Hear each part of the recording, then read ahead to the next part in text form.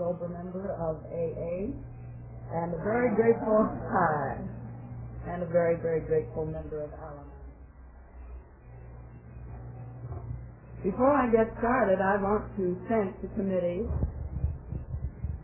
talk to AAs and Al-Anons.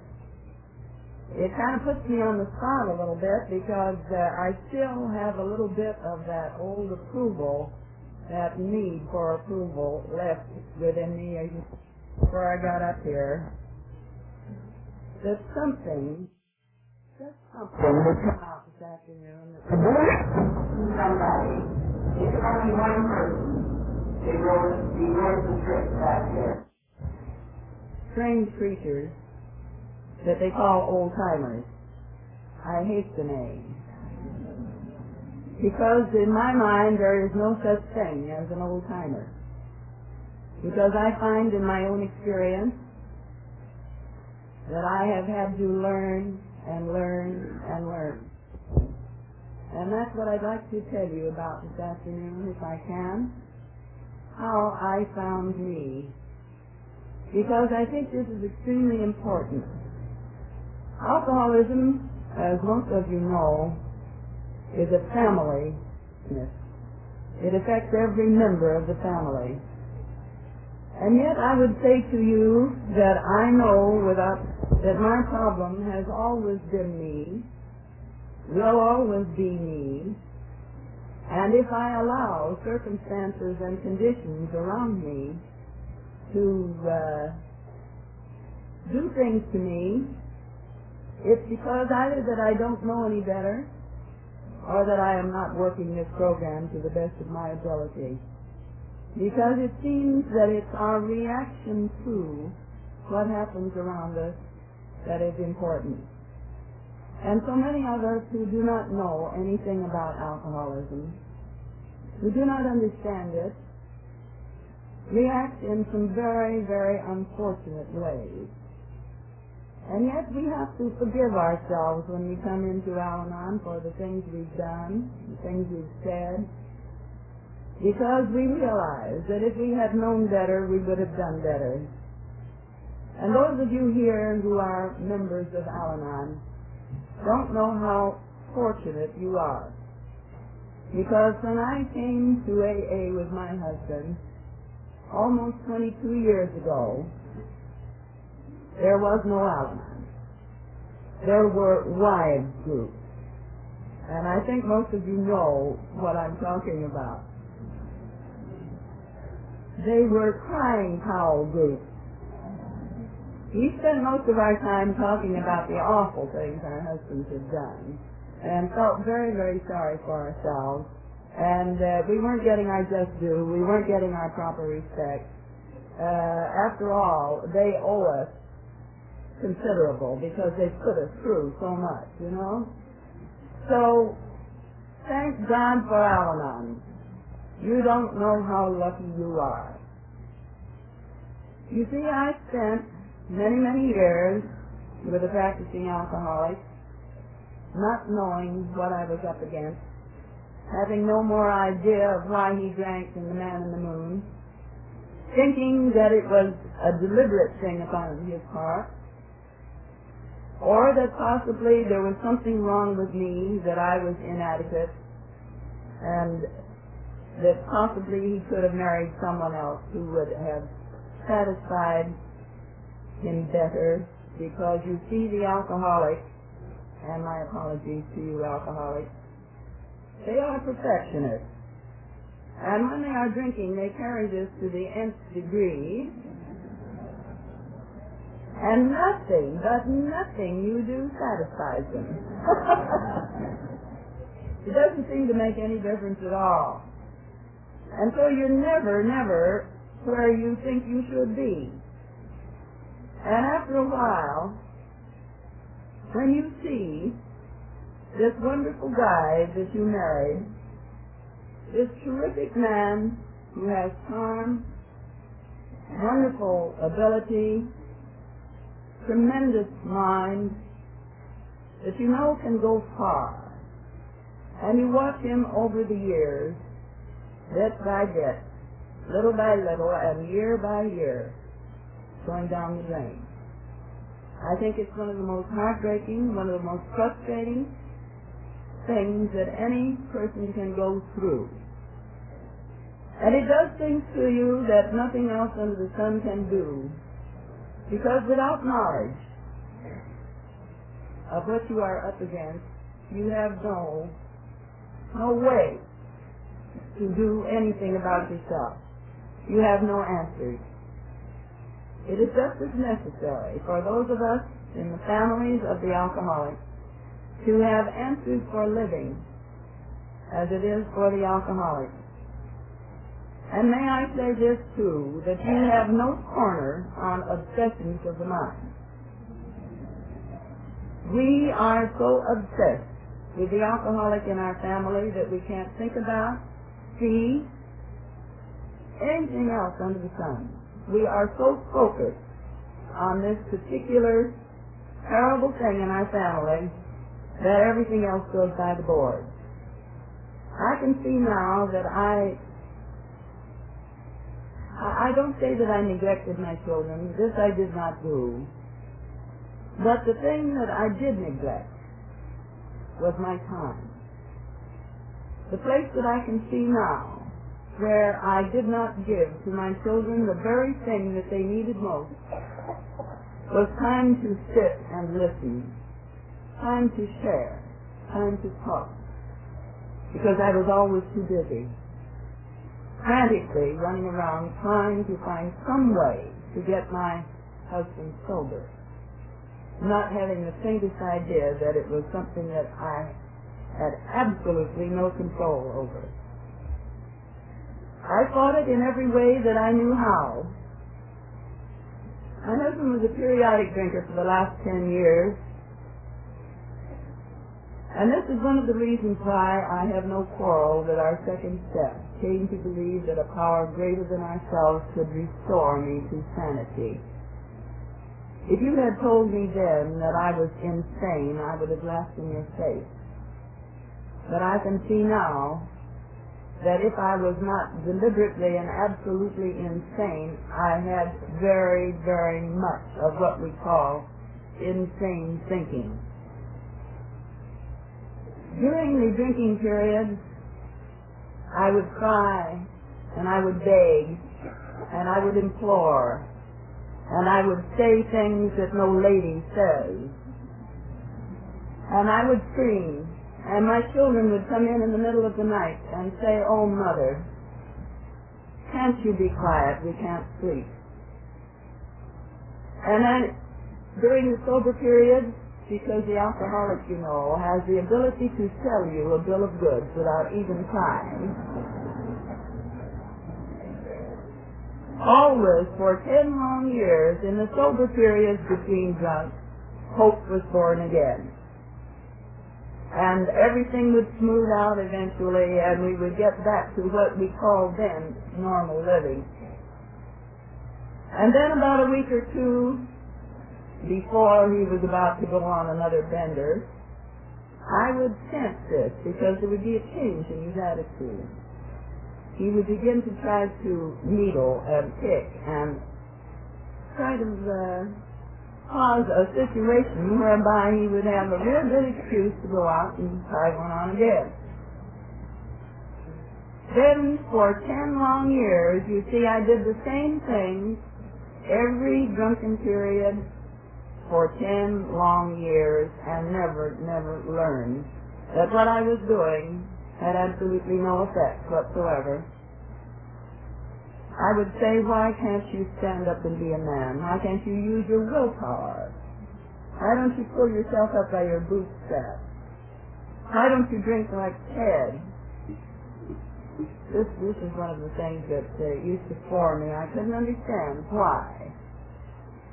And as it got worse and worse and came to the point of very near death, to the point of alcoholic convulsions and DTs, then I knew that I was going to have to make the decision that I had been afraid to make before. Because you see, I had been on the fence for so many, many years. shall I stay or shall I leave? Is it better to have a drunken father or no father at all? And I couldn't make up my mind, because I had never been used to making decisions. I'm an only child brought up by parents who had been very, very strict, who had never allowed me to make a decision. So it was very, very difficult for me. But I finally was forced into a corner that I could not get out of. And I would say this before going on, that I can see now that every step in growth that I have ever made in my life, I have been forced into. Thank God for some of these bad things that happen to us, because maybe they make us get busy and do something about ourselves. So I sought a divorce. And as our chairman said, I started to business school. I, who had never done anything in my life but art, drama, and music, started to business school and started practice typing at home. I didn't intend to talk about this, but since you mentioned it, I might as well. And I think the pecking at home got under my husband's skin more than anything that I'd ever said.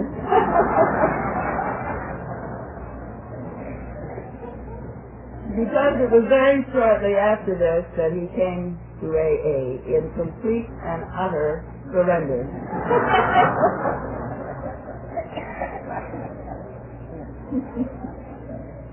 That's enough of my story. I came to AA with Chuck for 6 long years before Al-Anon came into being. And then when Lois came to the coast and talked about forming a society for us, I said, oh, Beverly Hills needs this tremendously. And 3 of us started a meeting at my home in Beverly Hills. And it was there for about 3 years before we decided that the group needed to stand on its own 2 feet and went out and rented a place. But you know, during those 3 years, I ran that group. See, I'd been around longer than any of the rest of them. I knew more. I knew more words, that is. I could tell you very definitely what you were doing that was wrong and what you could do to take care of it, and just got on fine. But you know, the funny part of it is that it took me until just 10 years ago, when we moved to Laguna Beach, out of the home that we lived in for 28 years, to find out that I didn't know inside one thing about this program, except the very little bit that had rubbed off on me from going to so many, many meetings. Many of my ideas, I know, had changed. Many of my attitudes had changed without my even being aware of it. But as to really taking these 12 steps and applying them to me, this I had not done. And it took another corner that I got pushed into to get me out of this. Because I finally realized that I had become a complete and utter nothing. Most of you know my husband, and you know that he comes on pretty strong. He has a very, very strong personality, and it's not easy to live with a strong personality and be an individual yourself. This I had ceased to be, if I ever was, and I doubt that very seriously. I don't think I ever was, because I had learned in my youth, through some dramatic experience that I had had, to put up a very good front. And I hid behind that front all the rest of my life until it suddenly became clear to me that I was not being me. I had never really been me in my life. I got so uncomfortable down in Laguna because, you see, my husband's business is up in Los Angeles.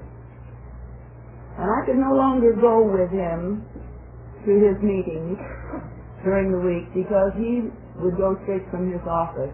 I'm 57 miles down the coast, so there was not time for him to come home and get me. So I could only go on weekends. And I think most of you Al-Anons know exactly what happened to me. I reverted almost completely to my old self-pitying, poor me self. After all, he'd been talking for 15 long years. Wasn't it time that he slowed down and gave me a little bit of his time? Wasn't it time that his family had more of his time?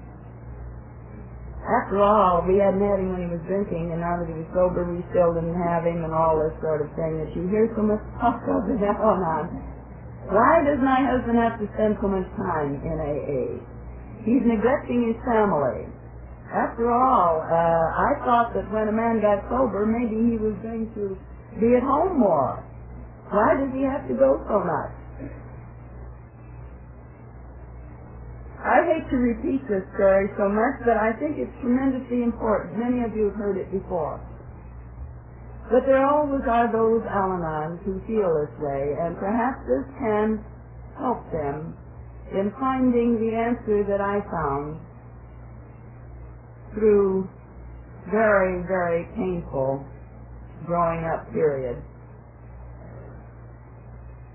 I began to put considerable pressure on Chuck to slow down. And he got so uncomfortable he couldn't stand it. He tried very hard to slow down, but he just simply couldn't do it. It wasn't his cup of tea. He said, when AA calls, I have got to go. How am I going to pick and choose who I am going to talk for or who I am going to work with? How can I pick and choose? And he said, I am going to have to be comfortable with me, and you will have to adjust yourself to it. And I didn't like this at first, but it finally became clear to me that I was going to have to do something about me. And my youngest son gave me the answer. He said, Mom, why don't you start another Al-Anon group? And since there was no daytime group in that area at all, I started a daytime group. And that wonderful group has done what nothing else under the sun, I believe, could have done. They have shown me the way to find me. Because I do believe definitely that it is in giving that we receive. And in trying to do something for myself and for somebody else, they gave me back more and more and more. And I began to realize that I was going to have to get rid of this terrible feeling of nothingness, of just being the wallpaper on the wall. I had never had any self-confidence, and yet I had hidden that with this beautiful front, and everybody thought I had a tremendous ability to stand before you and be very much at ease and not be nervous at all. And I would be shaking from the soles of my feet to the top of my head, but you never knew it. This isn't a good way to live. And I began to see, finally, that my need for approval and my terrible fear of disapproval was just dragging me around by the nape of the neck, and had been all my life. This was why I always had to do what I thought you wanted me to do, to say what I thought you wanted me to say, and be what I thought you wanted me to be. And I was never comfortable with me. I had always had this feeling of aloneness, too, of not being able to integrate. So many of us who marry alcoholics are so much like you.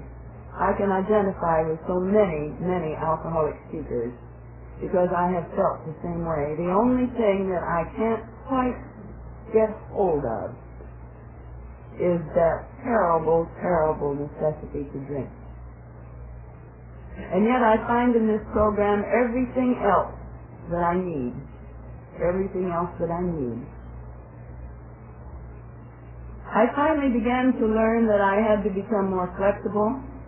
I had to be able to bend with the wind. I had to be able to say to myself, what is important? What is important? Just through the application of these 12 steps to my very own life, in my inventory, in the work. In that first step is our release step. We are powerless over alcohol. We are powerless over the alcoholic.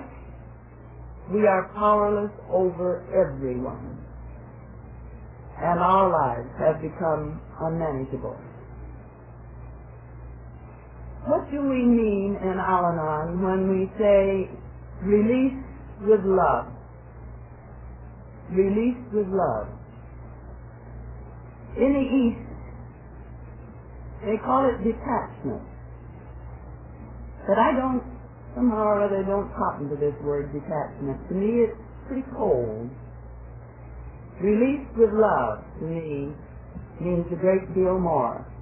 And what does this mean? It means to give every person in the world the dignity of a human being, the dignity of a child of God, regardless of what the exterior looks like. Give them the dignity to find their own answers in their own way, in their own time. Give them the right to be wrong and the right to make mistakes. Because isn't this the way we learn? I had to learn the hard way. My husband had to learn the hard way. I don't know a soul in Al-Anon or AA that hasn't had to learn the hard way. And this is what I mean when I say that every step in growth that I have ever made, I have been forced into by circumstances, by this grinding thing inside of me, this hurt that so many AAs talk about, how terribly they hurt. Don't you know that we hurt too? Don't you know that we understand that pain? But you see, we have no way to get away from it during the drinking years. You have alcohol to anesthetize yourself, but we have no answers, none.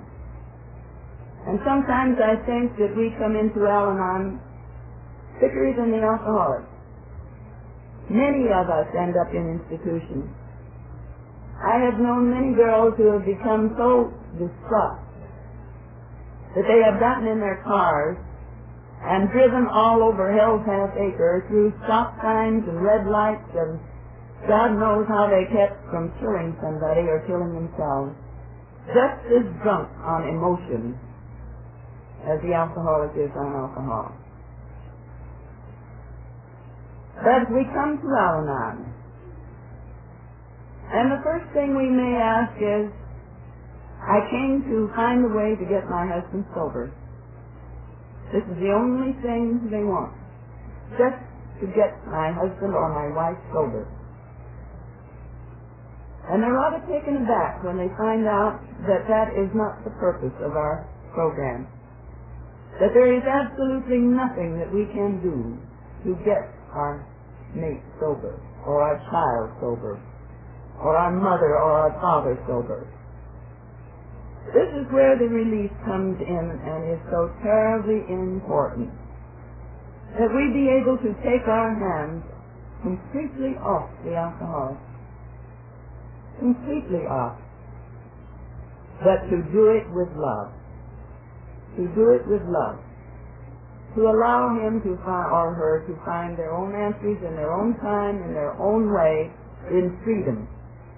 But then, the reason that we need Al-Anon, we need a way to find peace and contentment within ourselves in spite of what's going on around us. You know, in that wonderful book of Anne Lindbergh, she talks about the wheel, and she gives it as an example. She had to go to the seashore, if you remember, in order to get her thoughts straightened out. And this wonderful simile came to her. She said, the world is the outer rim of the wheel, and it goes round and round and round and round and round, faster and faster and faster. But the hub remains quiet. And that's what we have to learn to do, to find our own peace and contentment in spite of, to be able to release ourselves from the necessity of approval from all these people, and especially from our mates. But then the motive for this is always one of love. It can't be hard or harsh or harmful. We have to learn that the suffering alcoholic will many times give us a real bad time.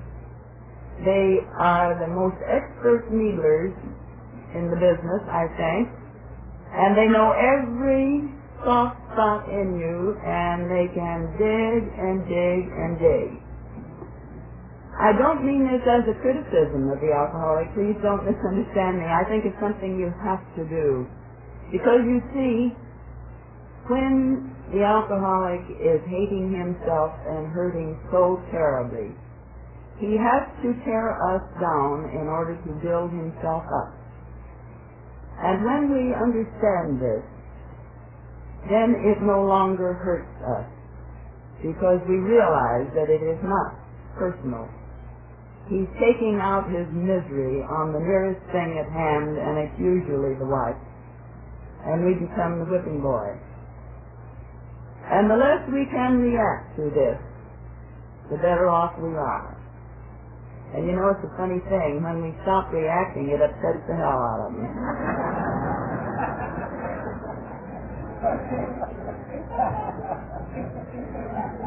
They don't like it one bit. But I think that every one of them, when it comes time for them to find their answers, then they probably will thank us, because it has saved many, many a brawl that we might have had otherwise. And these things are not funny, and they're not pleasant.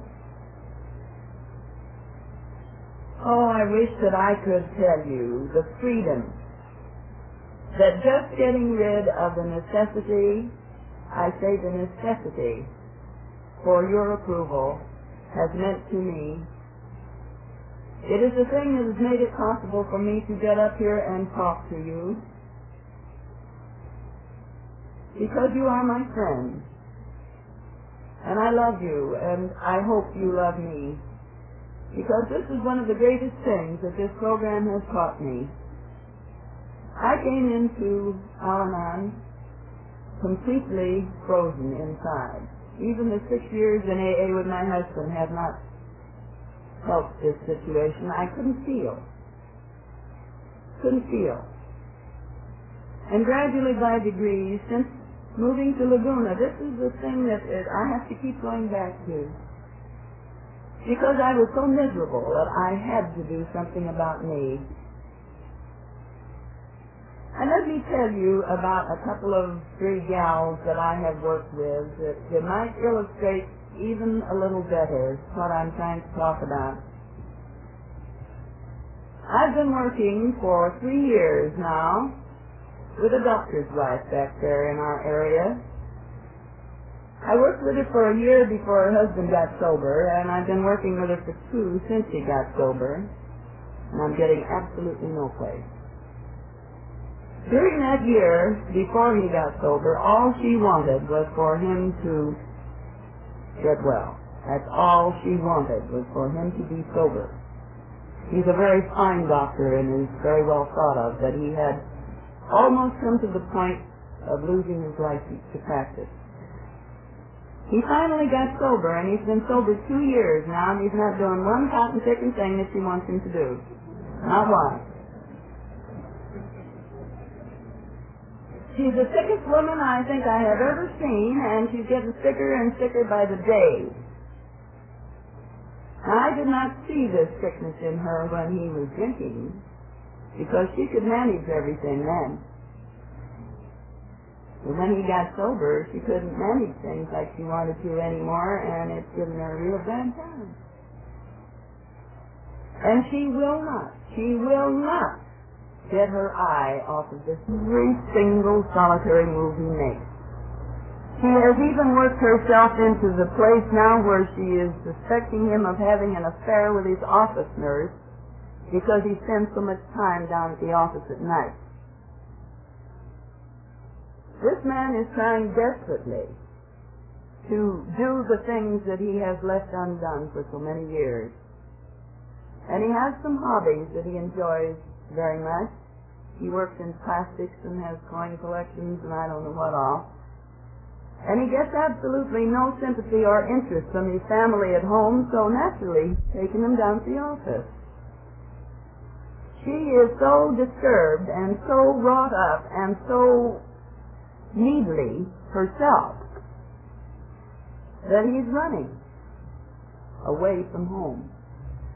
And I said to her, has it ever occurred to you that if you would quit this suspicious mind and allow this man some real freedom and get busy on yourself, that you might be able to change your attitude to the point where there was a little warmth and love and security at home, and make yourself look better and go out and fix your hair and do a few things to make yourself more attractive, that he might come home more often?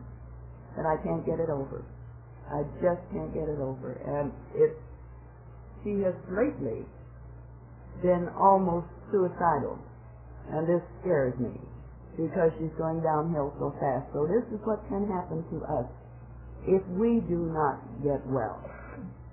On the other hand, she sent me, strangely enough, another doctor's wife. A little bit of a thing. She isn't any taller than that. One of the sweetest little women I think I've ever known in my life. And when she called me, she was all ready to go to a psychiatrist because she was so frightened. She said, Elsa, I'm scared to go across the street. I can't even go to the market and shop for my family. I spend most of my time in bed, sleeping. I'm just scared to death. Of course, her husband's still custody. And I said to her, why don't you try Al-Anon for a little while? Because we have a program here, and you will find friends and love and sharing. And this program, if you will apply it to yourself one day at a time, will do what a psychiatrist would do for you, and it's for nothing. It will not cost you a red cent. Why don't you come for 2 or 3 months and see what will happen? And then if you decide that this is not for you, then go ahead and go to the psychiatrist if you need to. And she came. And she stayed. And she believed us. And she put into practice the things that we told her. And she's been coming for about 6 months now, and she's getting well, in spite of a still practicing alcoholic in the home. And these are the things that can happen to us if we honestly and sincerely try to apply these 12 steps to our very own lives. We get well too. But there's one other area that I would like to say something about this afternoon. I have a few minutes more. I would like to talk about the family a little bit, because I have been getting more and more disturbed lately at the number of families that are breaking up after sobriety. Very disturbed, because it would seem to me that this program, inherent in this program, is the very thing that should make for better family unity than we have ever had before, providing we are all trying to walk down the same pathway. Al-Anon and AA are two separate entities. We do not affiliate, but we do cooperate. And to me, this is the thing that is so important. and the thing that we are not giving enough thought to, either in Al-Anon or AA.